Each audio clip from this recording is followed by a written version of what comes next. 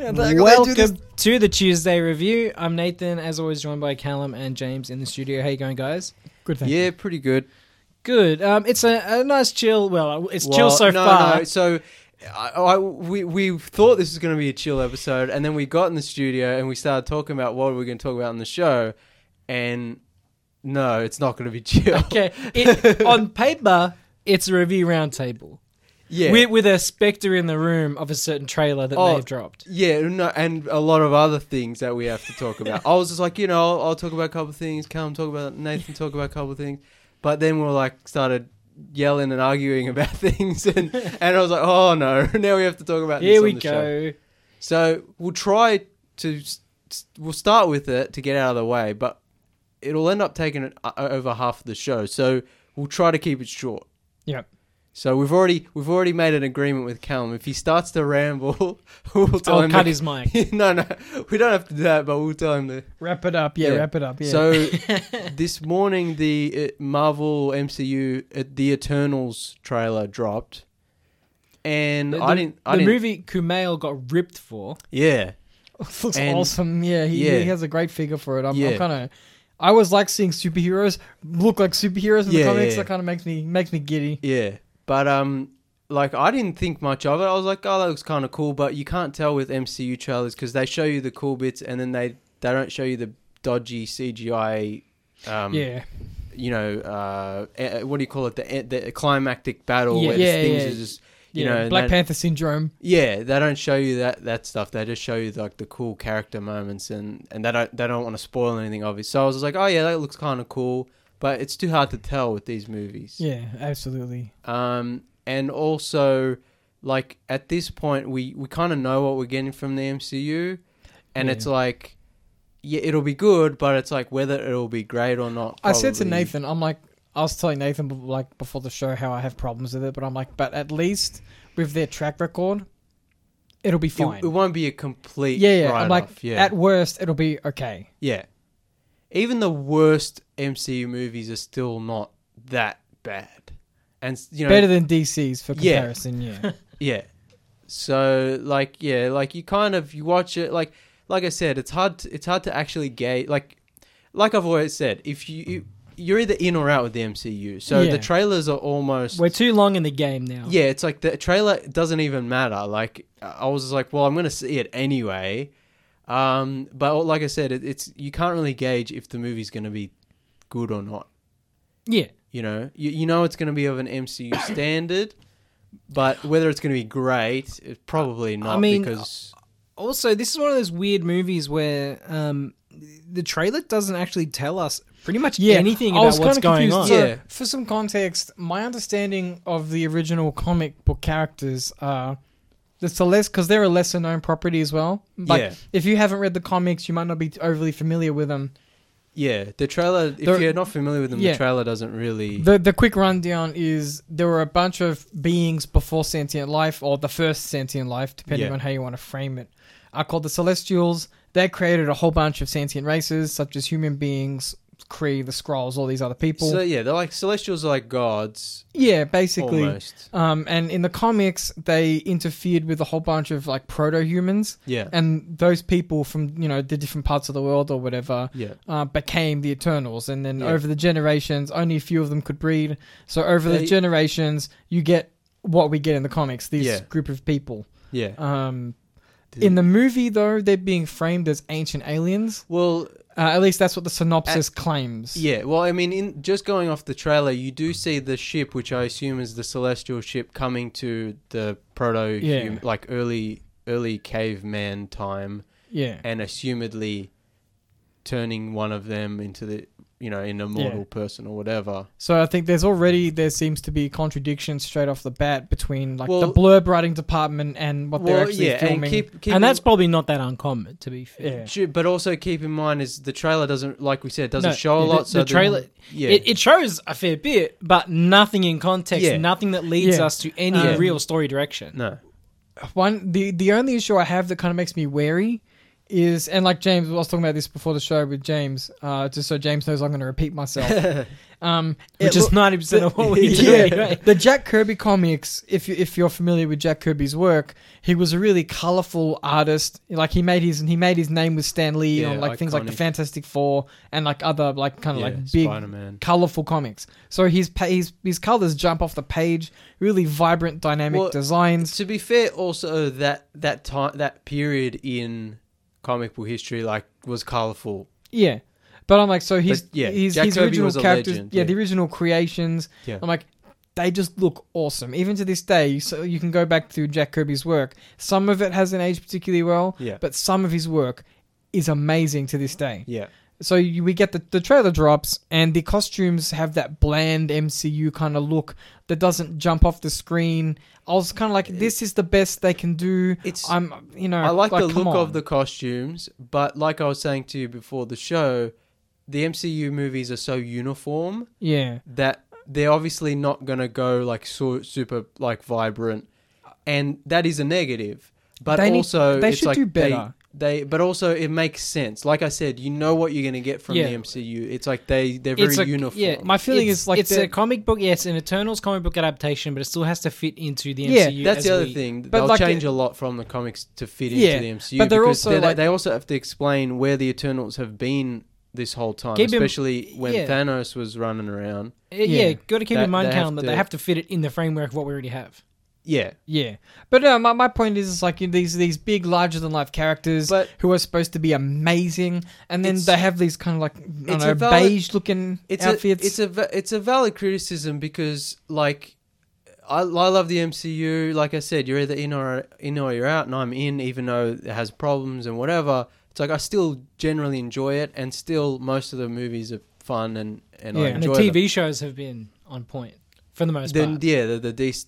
The Disney Plus stuff, but like in saying that, there is the problem of they all start to look and feel and sound all identical, and that makes sense because they're all a shared universe, but also it doesn't allow for more distinction.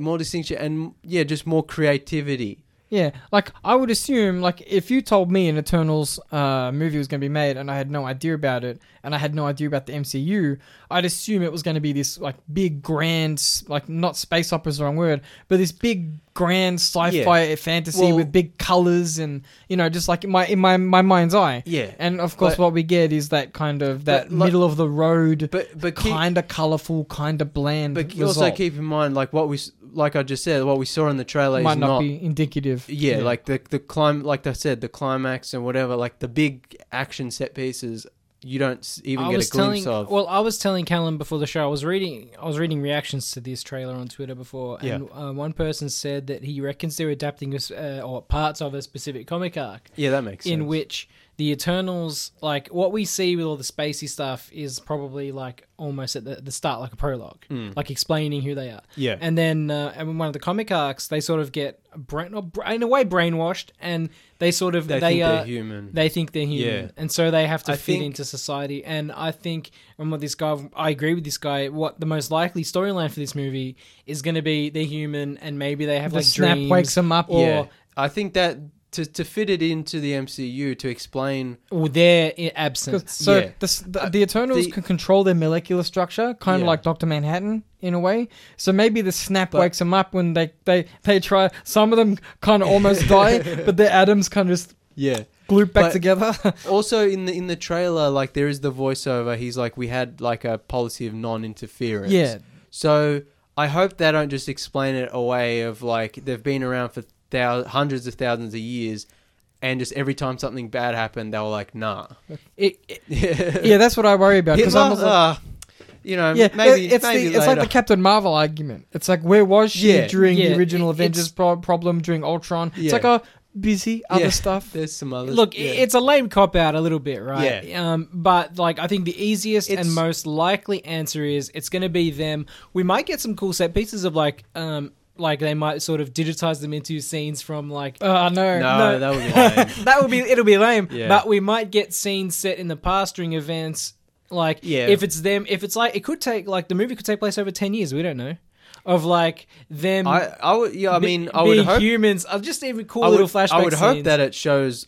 I mean, I think do we see? I can't. Oh, look, I it can't takes even place remember over the thousands trailer. of years, technically. Yeah, but I was going to say, like, you'd hope that they show scenes throughout all of human history. But I think most likely it's going to be kind of a boring, straightforward tale of them trying to reconnect. Maybe they have like dreams, or they see visions of each other. Honestly, or like they're uncovering the mystery of who they really are. Honestly, like, you know, I'm a glass half empty kind of guy, and I think at the end of the day, I hate to say it, but what we see in the trailer is going to be the best parts, the best looking parts, the best feeling parts.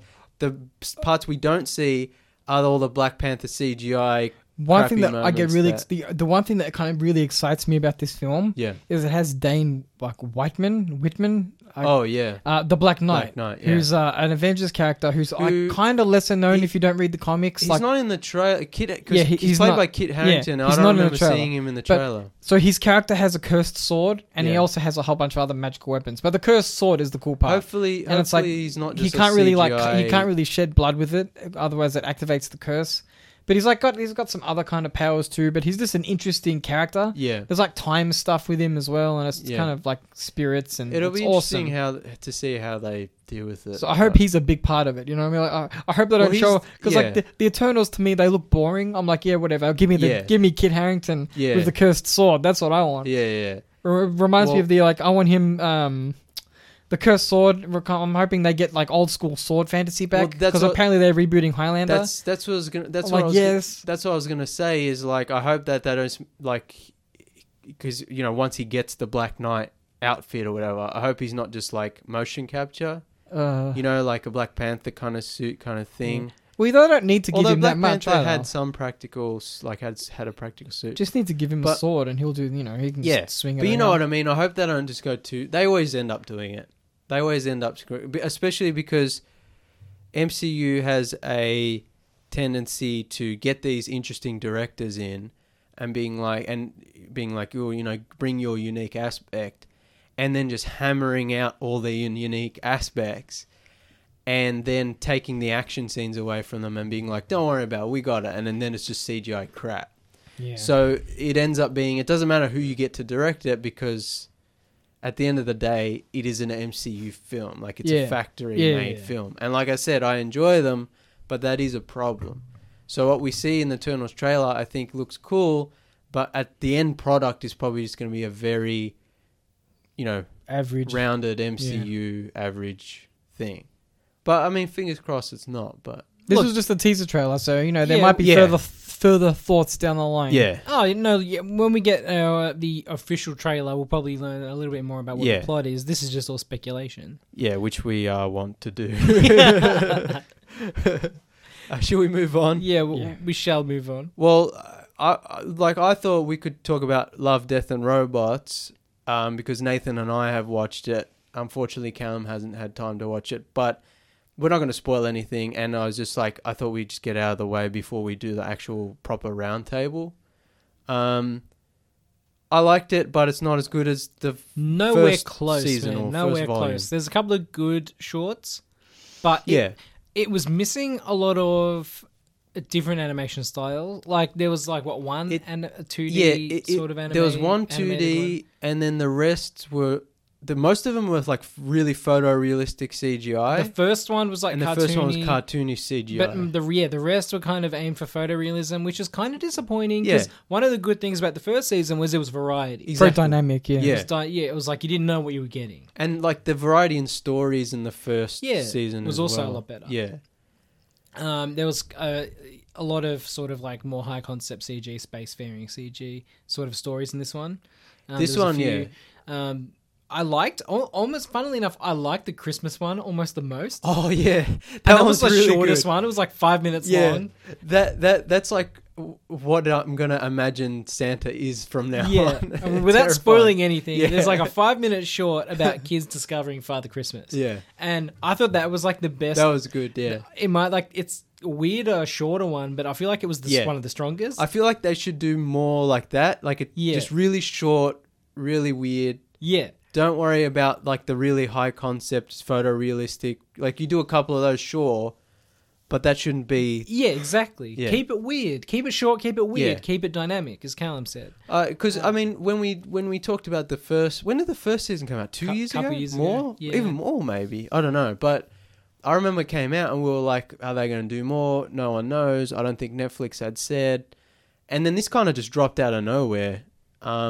It could be a production of COVID too. That's what I was going to say. We need something to put out. The fact that we didn't even know this second one was coming, and it did. So I'm hoping that this just means that they're just kind of trying to tide us over while they're everything else has been delayed. Yeah. And it kind of makes sense because the first one was like 18 episodes, and this is only 8. Yeah. So maybe it was a situation of like we have 8 ready to go. Yeah. Drop them now. So we can drop another 10. Yeah, I'm hoping then they do volume 3 and then volume 4, and it's just like each season different amount of episodes, different things. Like I can see that happening because of the environment we're in now, yeah. Right? It's COVID. We got 8 episodes that were ready, maybe not the best they had planned. Yeah. But it's what we've got. Yeah. That's me being optimistic. Yeah, exactly. I'm hoping that that's the case, and they're not just like, oh, we're just going to keep cutting it, and, you know, you'll get 3, maybe never, and that kind of thing. I'm hoping that because I want to see more, and I want to see different... I want to see more risks. Yeah, like, this is one of the reasons, like, I remember when we talked about the first season, I was just like, they should do Love, Death and Robots. Then they should also do another anthology that's just other weird animation stuff and other weird live action stuff. I think that's also one of the problems I had is they were almost too hyper-focused on the robots. Yeah, most of them about the robots. And I was just like, no, this is the name. You don't actually have to focus on... one of my other favourite ones was about... The last episode was about the giant. Oh, that was really interesting. And that was more interesting. It wasn't... A lot of them, they try to be like fast and punchy. Yeah. And this one was a bit slower, a little bit gentler, if you want to use that word, a little bit more contemplative. Contemplative. Yeah. And I thought that was another one of the better ones. It has nothing to do with robots. Yeah. Yeah. No, they should do stuff like that. But also, like, I remember, you know, like what Adult Swim used to be or is supposed to be, or what Liquid Television was back in the 90s on MTV. It's just like really weird, really out there shorts. They should do more.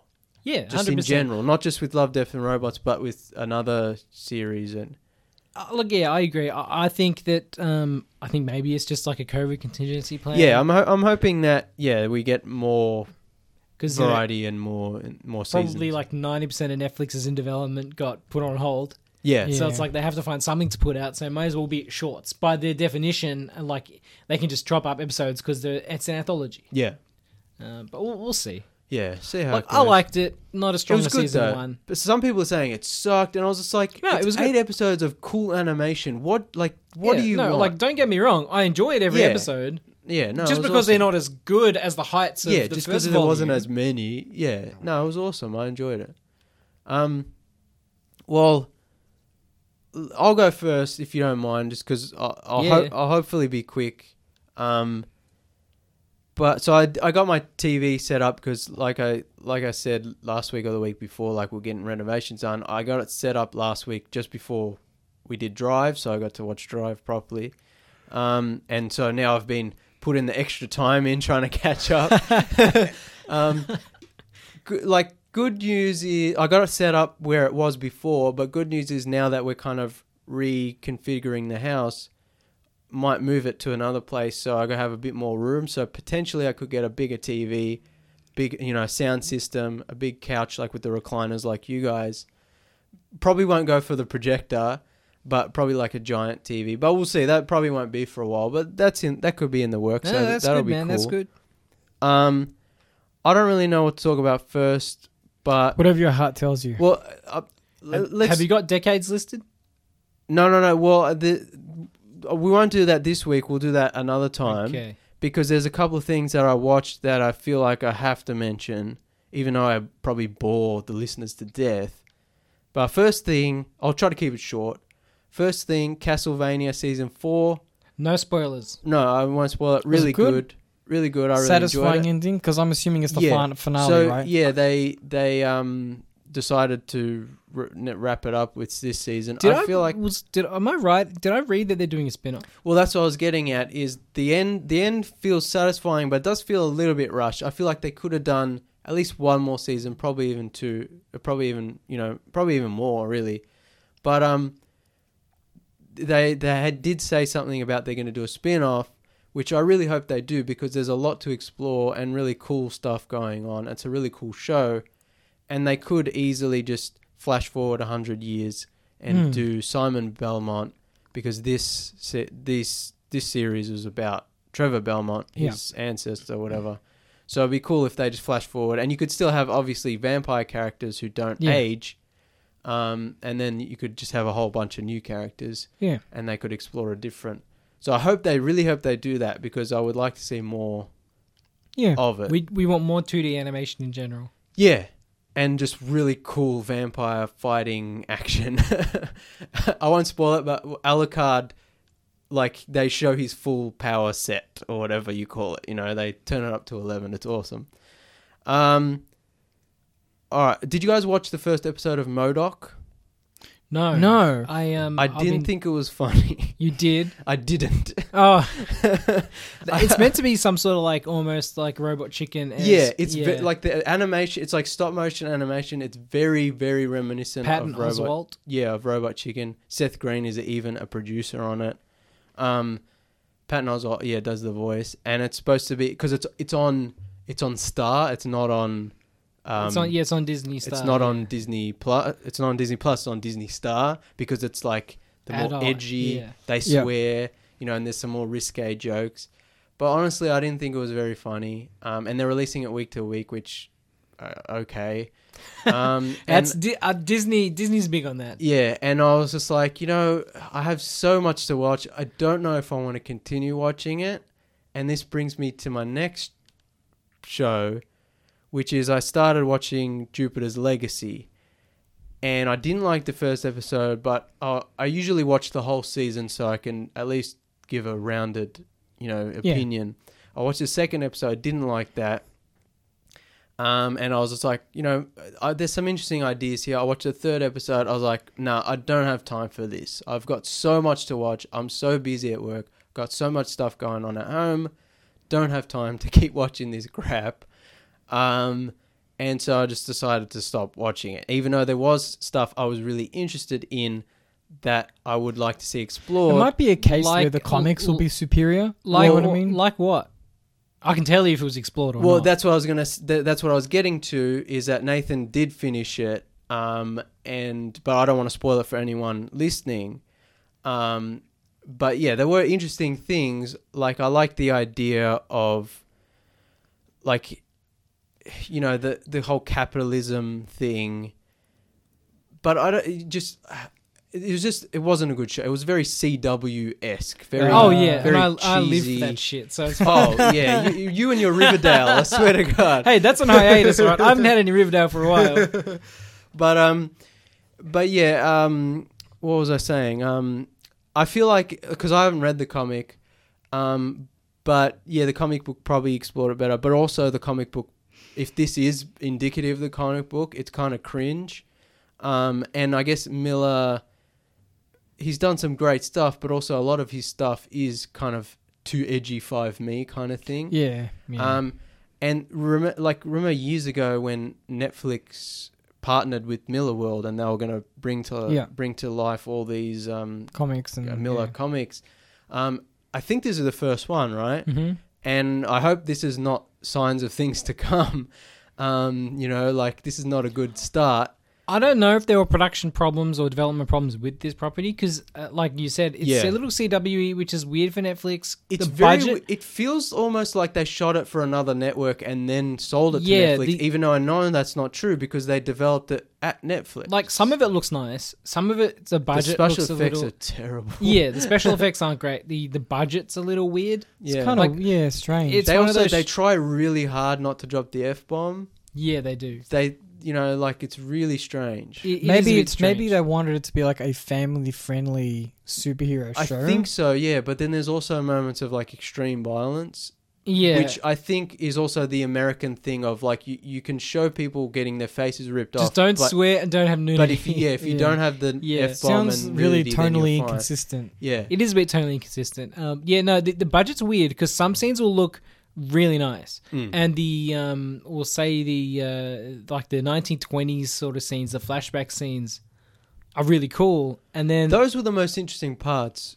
And that's that. I agree. That probably was like the flashback sequences or the flashback storyline was the best part of the show for me as well. Yeah. And then you get sent forward into the future, and it's kind of a bit CW-y. The suits are a little bit naff, and like the acting's really bad. The acting's really bad, and they're the same. It's very they're the same actors in the flashback sequences. The makeup is terrible. The age makeup is terrible. There's no age makeup. They just give the dude grey hair, and they're just like but you can see they got really bad I didn't even notice wrinkles. Yeah, it's really bad. So look, I enjoy it. Like I'm not one to turn my nose up at garbage. At least you acknowledge it. I acknowledge me and James the snobs we are. Yeah, that's it. Yeah. I like garbage. I will eat from the trough. However, I can't acknowledge there are problems with this show, but I did enjoy it. Yeah. Yeah. Yeah. So I mean, I'm just a bit usually I would like to finish out the season at least, but yeah, in this instance I couldn't do it. All I would say is possibly you could watch some sort of YouTube mashup of all the flashback sequences, and then watch like a half hour. Yeah, a fan edit would be really cool. Yeah, because that is the sort of the side of the show that has the most payoff. Yeah, that's got mystery and the budget for the flashback sequences was almost better than the budget for the modern. Yeah, like the main it was portion. Better. Of the show. It was weird. It was very weird. Anyway, continue, James. Well, no, I think that's it. Like, there's some I'll be very quick with this because, like I said months ago, during lockdown or whatever, it's like it's hard to talk about video games is because it's such a long experience, and it's such an involved thing that, especially if someone else hasn't played it, it's hard to discuss. Yeah. But it's something, maybe it'll tie into what Callum talks about, I don't know. But like I said in my lockdown episodes, like I'm focusing more on collecting Blu-rays. Like I'm not going to the movies as much anymore. Like it worked out all right because there's nothing out. Well, yeah, and there's nothing out. But also same with gaming. Like I've got such a big back catalogue of games I haven't played, and like I would like to try to catch up with that rather than spending 60, 70, 80, $100 on new games and then not having time to play them. I might as well catch up on the ones I already have that I haven't played, or wait for these new games to drop in price and then buy them later. And I feel like that's a much better thing because I played Prey, Prey, from 2017. I loved that game. Which I hadn't played when it came out. I loved that game. And I got it for $8 on Xbox One. And I was just like, I don't have time to play this, but I played like an hour or two each week. And it took me 26 hours to finish or whatever over, weeks. But eventually I finished it and I had problems with it. I didn't love it as much as you, Nathan, but I won't go into it. But the fact that it was $8 and I finally got to play a game that I hadn't before, I was like, awesome. So I want to do that more because there are games out now that I really want, but I don't want to shell out $100. Yeah. And I don't even have time to play it. Yeah. So I might as well wait till it goes down in price.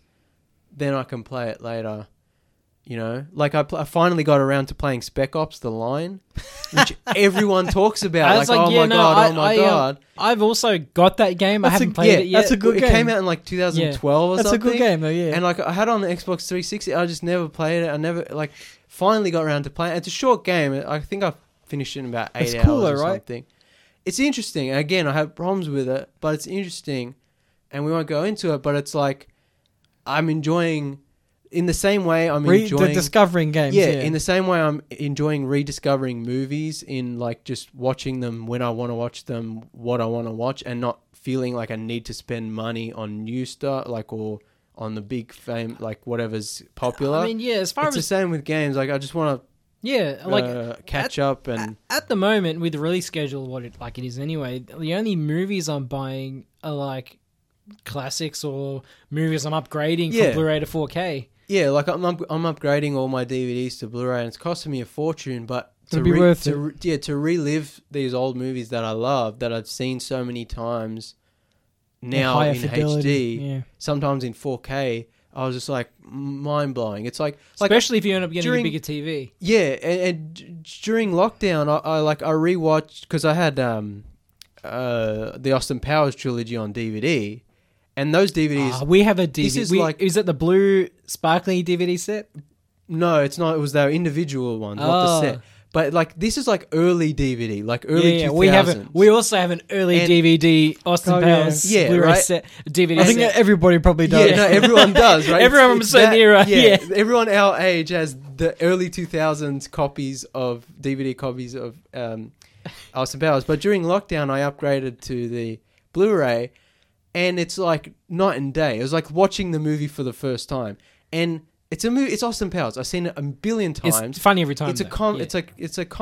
It doesn't have the best cinematography in the world, but watching it on Blu-ray, it was like watching it for the first time. It was amazing. Awesome. So you can imagine that for movies that are cinematographically great. Yeah, movies that look really nice. You know, like classic old, movies, when they come out in 4K or whatever, like I'm enjoying that more, and I'm enjoying watching it, not even like for no reason other than I want to watch it. Yeah. Which is one of the reasons why on review roundtables and stuff, and like I was just kind of like, you know what, pick a decade and I'll talk about a movie I had watched, not because I want to talk about it, but because I had already watched it. You know what I mean? Like, yeah. I feel like I just want to watch and play stuff because I want to, and not because I want to talk about it on the show, or not because other people are watching and playing it and stuff like that. Yeah, exactly. And that's like, the way everyone should. Way. Yeah, and that's like, the way everyone should normally consume content. Yeah, like I'm more excited about watching movies now than I was in 2019. See, because you planted a seed in my brain. Maybe I shouldn't be watching them in watch list order, and I should just watch one that I want to watch. Yeah, like it's more like a feeling, or like right now. This is semi-related, and I'm stuck in this struggle with myself. I feel it sounds really weird and strange, but The Astronaut's Wife is on Netflix, and it's a good movie. Wait, Astronaut's Wife? No, I haven't seen that one. But it's a movie I always start watching. I'm like, have I seen this movie? Do I remember this movie? Yeah. But I'm never sure if I've actually seen it all the way through. And then I'm like, wait, I'll watch something I know I haven't seen. And then I never fully watch this movie because I'm never fully sure if I've seen it all or not. And I always change my mind. Just watch it. So I have to by the end of it, you'll know. Yeah, that's it. So like relating to that, I'm going to have to sit myself down and be like, this is a good movie. Just rewatch it if you have to. Yeah, exactly. Don't struggle and suffer on finding something new to watch. Yeah, and also like, before in 2019, before the lockdown happened, whatever, like I would stress over like, what are we going to review on the show next? What can I watch that we can talk about? And so the movies I watch and TV shows and whatever and games I played, it was more about what can I do that's like fun to talk about, that the audience, that the listeners might like. But then it became not fun to do it. And then during lockdown, when we weren't doing the show, it kind of renewed my love of watching movies, because I was just collecting Blu-rays and watching movies for the fun of it and playing games for the fun of it, and didn't have to worry about if it made good content for the show, And so like now, like I said, I'm going to try and go more towards that side from now on. It works with our current format most of the time anyway. Yeah, and I think because we all have different review enough tastes. Roundtables work well enough. That we all have stuff to talk about. We all watch separate things. I have a reputation for liking garbage television, and that's fine. I have my own garbage to talk about. James has his weird Italian era specific. Oh yeah, like cinema to watch. Next review roundtable, we'll talk about the spectrum of Italian movies. You got Fellini classics, and then you've got like horror movie trash. Yeah, it's like yes, and Italy, you geniuses. And Callum has something in between. Yeah. But yeah, that's pretty much it from me. I don't know who wants to go next. Look, I'll go next, but we'll go to a quick break first, and then we'll come in and I have some thoughts on Army of the Dead. Speaking of garbage. Yeah, speaking of garbage, I told you I'm not gonna lie. You are back on the Tuesday review, and it is a review roundtable week, and it is currently my time to shine. Your turn on the table. Although I've shared half of my turn with James this week anyway, between Love, Death and Robots and Jupiter's Legacy. But for my specific mini review this week, I will talk about Army of the Dead by Zack Snyder. Yes, not Schneider, Snyder. See, you're not Schneider. Zack Snyder. Army of the Dead by Rob Schneider. Wrong. That'd be an interesting movie. Rob Schneider is a zombie. But yeah, this movie encapsulates exactly what I was just talking about. Where I was thinking about, I was like, should I watch it to talk about in the show because it'll be fun and I'll have lots of hot takes and I'll probably hate it and it'll be fun to yell and rant about it. And I'll just like, you know what? James doesn't have to watch it. James doesn't have to watch it because it's right up my alley. Yeah, but it's like I don't want to waste my time. Like I got other stuff to do, other stuff to watch. So it's alright. I've got you covered. But luckily, to be fair, Nathan was like, "What, day one?" You were like, "I'm in." To be fair, I haven't seen it either, and my will to watch it is not the highest. Yeah, look. Resist. It's all right. You boys don't have to want to watch it because I'll watch it and curiosity, I'll enjoy it. I was thinking, I was like, curiosity, I'm curious about it, but you know what they say? Curiosity killed the cat. Or the tiger in this movie. Oh, okay. Is there a zombie tiger? There is a zombie tiger.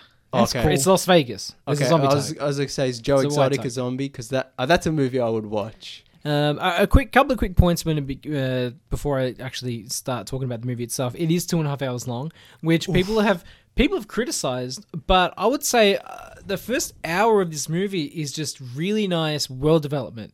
They don't step foot into Las Vegas for the first 50 minutes, hour. Wow, that's a long time. It's introducing the characters. It's doing all this, laying this groundwork for stuff to come, which I really appreciated. It's slower than maybe that's part of the reason people don't like it, because it's slower than the trailer suggests in a lot of ways. So that interested me. Look, I mean, I haven't seen it, but knowing Zack Snyder, I feel like it's not the right kind of slowness, and it's mostly slow motion and just excessive, gratuitous self-indulgence. There's a lot of self-indulgence. There's issues. I have issues with the camera and the lenses he used. Oh yeah, I heard about this. It's an extremely short focus lens, so it looks lovely. In Dolby Vision, it looks lovely. 4K pictures, amazing. But the lenses he used, anything that's not directly in the foreground is kind of blurry and fuzzy. Yeah, that's by design. And some shots it works really well, some shots it doesn't. And some shots you're like, well, I want to see what's going on over there, but it's blurry and I can't see anything. Yeah. So there were some issues with cameras aside. The heavy use of practical elements surprised me. That's surprising because the trailer looks like CGI nonsense. Yeah, no, there are scenes which are CGI nonsense, largely like overhead scenes of Vegas and what are they going to do? Crowd scenes. But I watched the a half an hour behind the scenes thing about them creating in this, and they created all of these sets that looked amazing and large scale sets, and they had hundreds of extras. Oh wow! All with zombie makeup. That's cool. Blood. They augmented practical blood effects with CG, obviously. But he got up in there. They had all of these practical elements, even a lot of the stunts. There's the zombie tiger, and they show you filming this zombie tiger. You think it'll be CG, but obviously the tiger's CG. But the actual actor is there flying around on these wires, getting hit with into the environment. Yeah, which is all foam and safe, but it looks real. Yeah, and it's and the actor said, this is the first time I've done sort of stunts like this.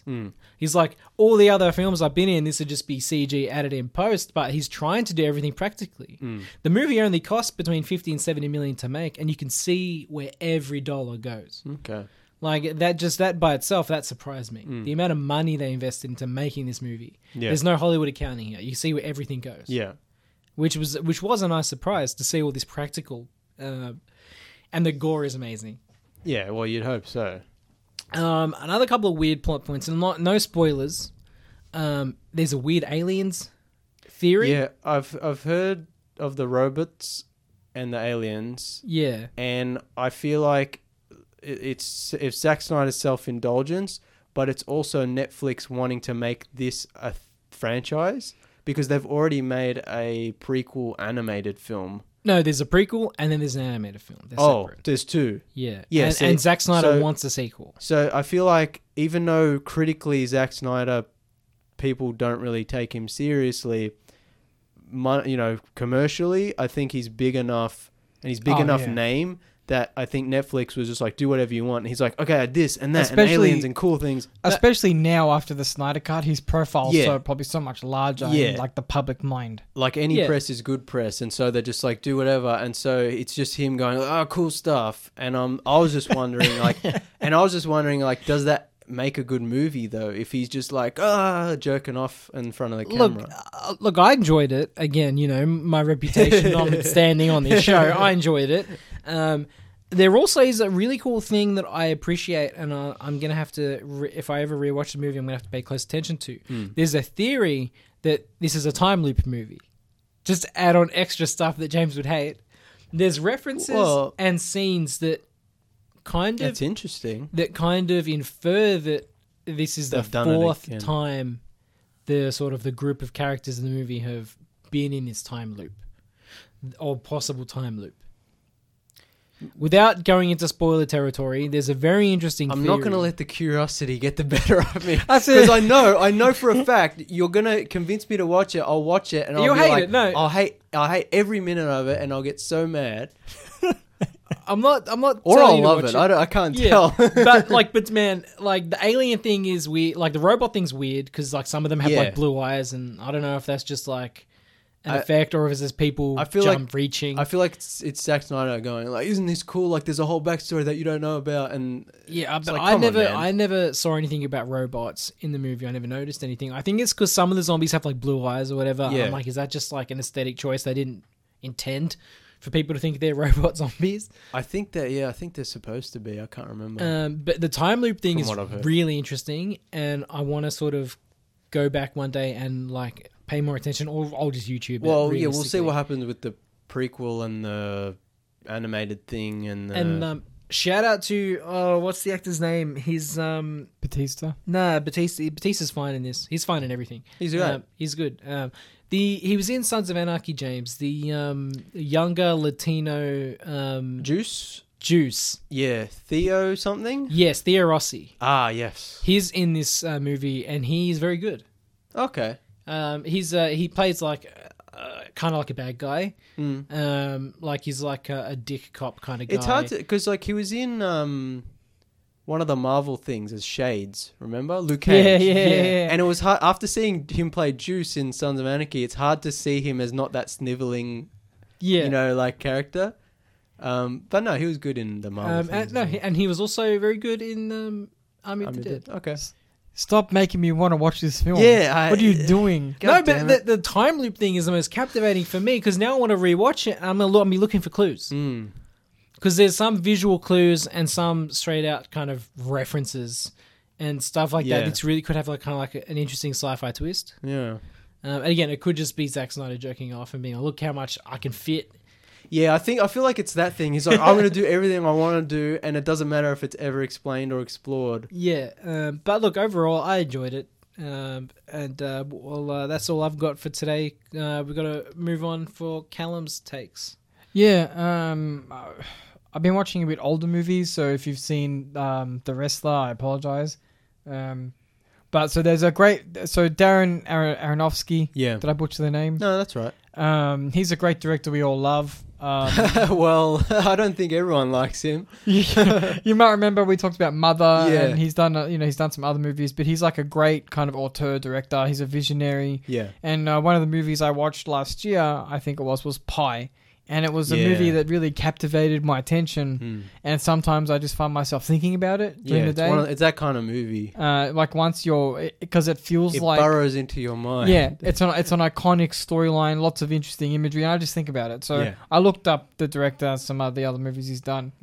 And I saw a movie I didn't realize he made called The Wrestler, which I'd seen years ago. Yeah. Starring the excellent Mickey Rourke as a washed up wrestler called The Ram. Randy the Ram. Yeah. Can't remember his surname. That's shocking. Remember, anyway, it's like one of those 80s kind of big hair wrestlers who's he was like exactly. He's like aged. He was like a WCW era, late 80s kind of wrestler guy, character. Yeah, who was what they call the face, like the hero character. Yeah. And now he's washed up. He was partially modelled after Hulk Hogan. Yeah, that kind of thing. Yeah. And it's about this gentleman after his fall from fame. The industry kind of moved on without him. Yeah. And he finds himself just operating in independent circuits. Yeah. He's and what do you call it? Very rusty. Yeah, he's aging. He's still popular in certain circles, but he doesn't have any money. He doesn't really have a family. He lives in a trailer park. Yeah. And so it's a story. It's a drama about him trying to find relevance again, while also trying to fix the problems of his life as they kind of arise. He's like trying to reconnect with his daughter. Yeah, and he has health problems. He has a heart attack. Yeah. But the reason I wanted to talk about it was because it's an uncommonly good performance by Mickey Rourke. So Mickey Rourke is a great actor, but he's done some terrible performances in his time. He was like a great actor in the 80s and 90s. Like he was like really, like Angel Heart kind of era. Like really and then it just kind of nosedived. Yeah. And then I feel like The Wrestler was like his Travolta in Pulp Fiction kind of like people refer to it as his resurgence. He's kind of like he pulls out his chops for it. But then since then I feel like he's gotten worse again. So the reason I find this movie so interesting that I want to talk about it is because the underside of the wrestling world, like the behind the scenes culture stuff, is not something you see very often in movies or TV. It's kind of like very much not insular is the wrong word, but it's not exposed to the light very often. So like professional, when I say wrestling, I'm talking about professional wrestling, the scripted fake wrestling, WWE, not like the athletic wrestling. And so it's like a kind of like a culture piece in a way. So it's like there's like locker room scenes where they use the lingo and you see how it all works behind the scenes. And the reason it's such a great film is because Aronofsky got permission to actually attend and film at legitimate wrestling events, including legitimate wrestlers. Yeah. So like one of the most famous scenes in the film is a wrestle match between Randy the Ram and a wrestler called Necro Butcher. And Necro Butcher is actually a real wrestler, and that's how he wrestles in real life. Yeah. The extreme hardcore violence matches where they'll hit each other with like bats with barbed wire and like through glass windows and stuff. That's like a subgenre of wrestling. It's hardcore wrestling. Yeah. Oh, okay, yeah. There's all kinds of different terminology. Yeah. I was looking it up, and it's like you can get a whole glossary on like various. Anyway, there's in that scene, it was at an independent wrestling match, but one of the Mickey Rourke's stunt performer actually got seriously lacerated from the he goes through a plate glass like thing, but they rigged it incorrectly and it didn't go off at the right time, and he got seriously cut up. So when you see the blood coming out of it, it's legit. Real. It's like lots of legit blood. Like Mickey Rourke actually cut open his forehead for the film. It's one of those movies that feels very authentic, and it kind of is. Yeah. And of course Mickey Rourke is kind of buff in it, but because he was a boxer, people forget sometimes he had that weird boxing career going on. Also drugs. I was gonna say they do use steroids in the film. Yeah, because there is that. It's whole a very thing. like emotionally raw film. Like it doesn't shy away from. One of the greatest scenes in the film is a scene where he has to give up wrestling because his heart can't take it anymore. Yeah. So he wants to use that time to reconnect with his daughter, but he needs more money. Yeah. So he gets a job at a deli, and so the whole thing. That was a real deli, wasn't it? I think so. I feel like they shot at a real deli. It looks authentic. And Mickey Rourke was actually serving customers. Maybe. I think that was a thing from memory.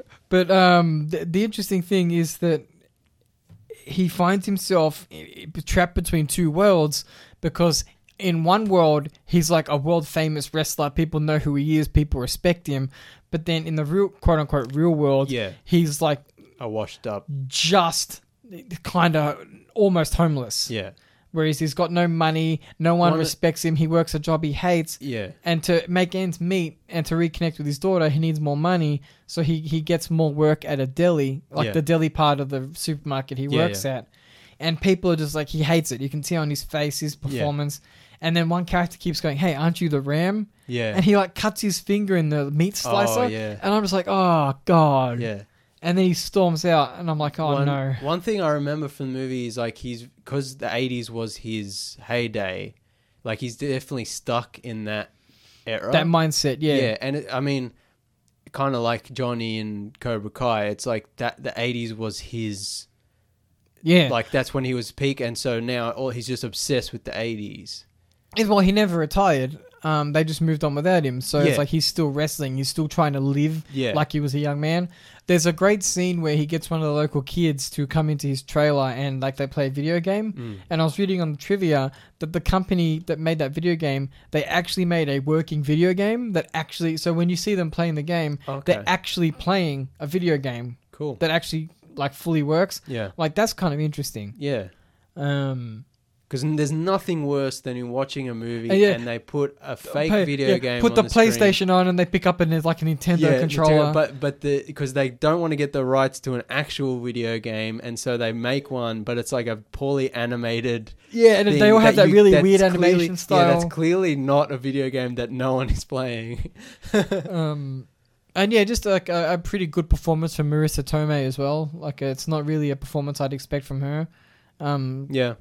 Yeah, so that's about it. Yeah, really authentic human drama with Mickey Rourke giving an uncommonly good performance, given the era it came out in, at least. Well, yeah, it was his like one big comeback performance, and then the other classic I wanted to talk about is There Will Be Blood by Paul Thomas Anderson. 12 out of 10. Yeah, made at the same time as, or shot during the same time as No Country for Old Men. They came out in the same year. How crazy is that? What a good year for westerns. Yeah, I mean, like the fact that either one of them could have won Best Picture, and both of them are 21st century defining cinema, like masterpieces of cinema. Like it's crazy. Yeah, Daniel Day-Lewis, what an actor. They don't make him like him anymore. Oh my God. He is such a range of like, I felt pity for him. I was happy for him. I was sad. I was angry at him. It's like the whole breadth of emotion in one character. Yeah. And like you see him get crazy, slowly get crazier. Like I love the start. The start of the movie, so simple, no dialogue. With the baby, and then like by where he ends up on the floor, and it's just like. That journey is just so well. I love that. It's kind of on the nose, but he goes, "I'm finished," and then the credits roll. It's the best ending. Like such a good ending. That end monologue with the "I drink your milkshake," like on another level. Yeah. Also, Paul Dano is amazing, transcendent. Get out of here, ghost. Yeah. I don't know how can you be that good? I know. Like Daniel Day-Lewis. He's completely unhinged. Yeah, Daniel Day-Lewis is like a god of acting, but Paul Dano is unhinged, so good. Oh man, and it's also I have a soft spot for those small churches where they're really loud and they do the tongues and all that kind of stuff. Yeah, speaking in tongues. Yeah, I kind of like that. I like to see that in cinema. Yeah, it's interesting. Did you watch that? What was that movie with on Netflix? Tom Holland was in it. Yeah, that was great. It had Robert Pattinson in it. Yeah, and he was like the preacher.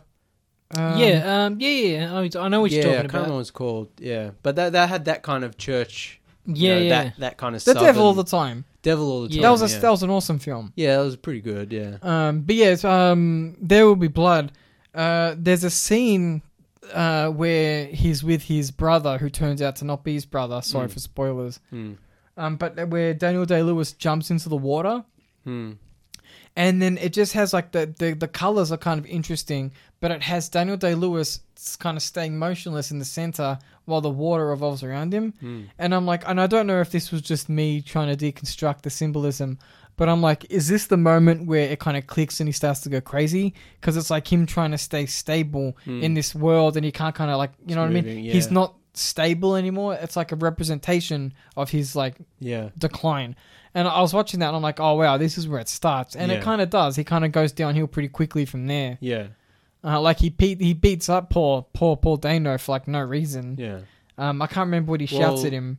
I don't want to spoil anything for people who haven't seen it, which, I mean, everyone should have seen it. It's such a sweeping film that you can't really spoil it too bad. Yeah, but also Paul Dano's character isn't innocent. No, but he asked for the money. Yeah. And Daniel Day-Lewis just starts beating him up. I'm like, that was so unnecessary. Also, the practical effects are awesome. Oh, the oil rig the oil derricks, and like I don't know how it all works. It's like suction and stuff, but when the fire comes billowing at the top, so cool. I was like, that costs money. Yeah, like you know movies are special, and you know, like There Will Be Blood and No Country for Old Men are those movies. It's like they feel like classics when you watch them, and they stand up to the test of time.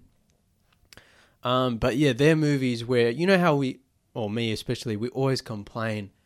Movies, they don't make them like they used to. They don't make them with practical effects. They too much CGI crap, this, that, and the other.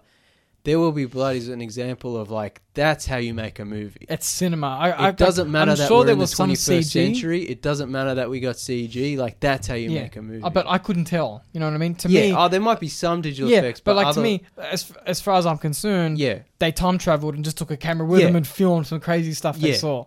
Such a good movie. When it really transports you to that time and place, and there's no moment or scene that breaks you out of it. Yeah. Yeah, exactly. Yeah, so that's because even like something like Devil All the Time, which was good. It's like there were moments where I was like, "Oh, that's bad CGI," kind of thing. Yeah, and it's even the same with The Wrestler. There was no moment that broke you out of the spell. If that makes sense. No. It all looks physical. It all looks that's authentic. A very raw, authentic movie. It's got that documentary handheld camera kind of thing going on. You know. Yeah. Yeah. That's about it for me. That's it. That's it. I think that's it for everyone. We thought we'd have to go over. Yeah, I mean, well, we could ramble on for another 7 hours about nonsense, but... one more thing about Army of Dead, Richard Cheese. Richard Cheese, yes. Yeah, almost forgot. I knew I was going to love this movie. As soon as it started, Richard Cheese opens with a montage of like Vegas sort of under havoc of zombies, like in the initial outbreak. Richard Cheese covers Viva Las Vegas. Yeah, which...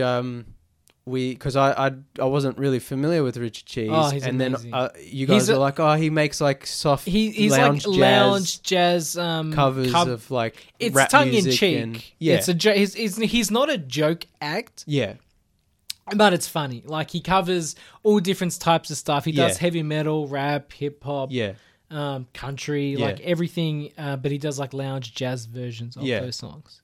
And he did that Viva Las Vegas for Army of Dead. Yeah. And then I was like, I'm not familiar with this guy. So I started listening to some of his covers on YouTube. And then the first one I listened to was Down with the Sickness. And I was listening to it. I'm like, Zack Snyder used this cover for his Dawn of the Dead movie. So he must be a Richard Cheese fan. Zack Snyder was just like, I got to get some Richard Cheese in this movie. So now every Zack Snyder movie I watch, I'm going to be listening for Richard Cheese. If there was a Richard Cheese song in Batman v Superman, it would have made it such a much better movie. That's what was missing. Yeah. He does a good cover of Welcome to the Jungle they could have used or something like that. Some heavy metal song. Oh, man. Alrighty, well, I reckon that's all for tonight, everybody. Thank you for listening. Cool. We will be back next week. You can catch us on Spotify, Apple Music, Apple Podcasts, Apple Podcasts, iTunes, wherever you listen. Wherever you listen to podcasts. Rate, review, and subscribe. Like and share. Yes, we are on Facebook and Twitter and Instagram. Do the things. It all helps. Do all the things. It helps us somehow. We will be back next week. Thank you for listening, everybody. Adios, cousins.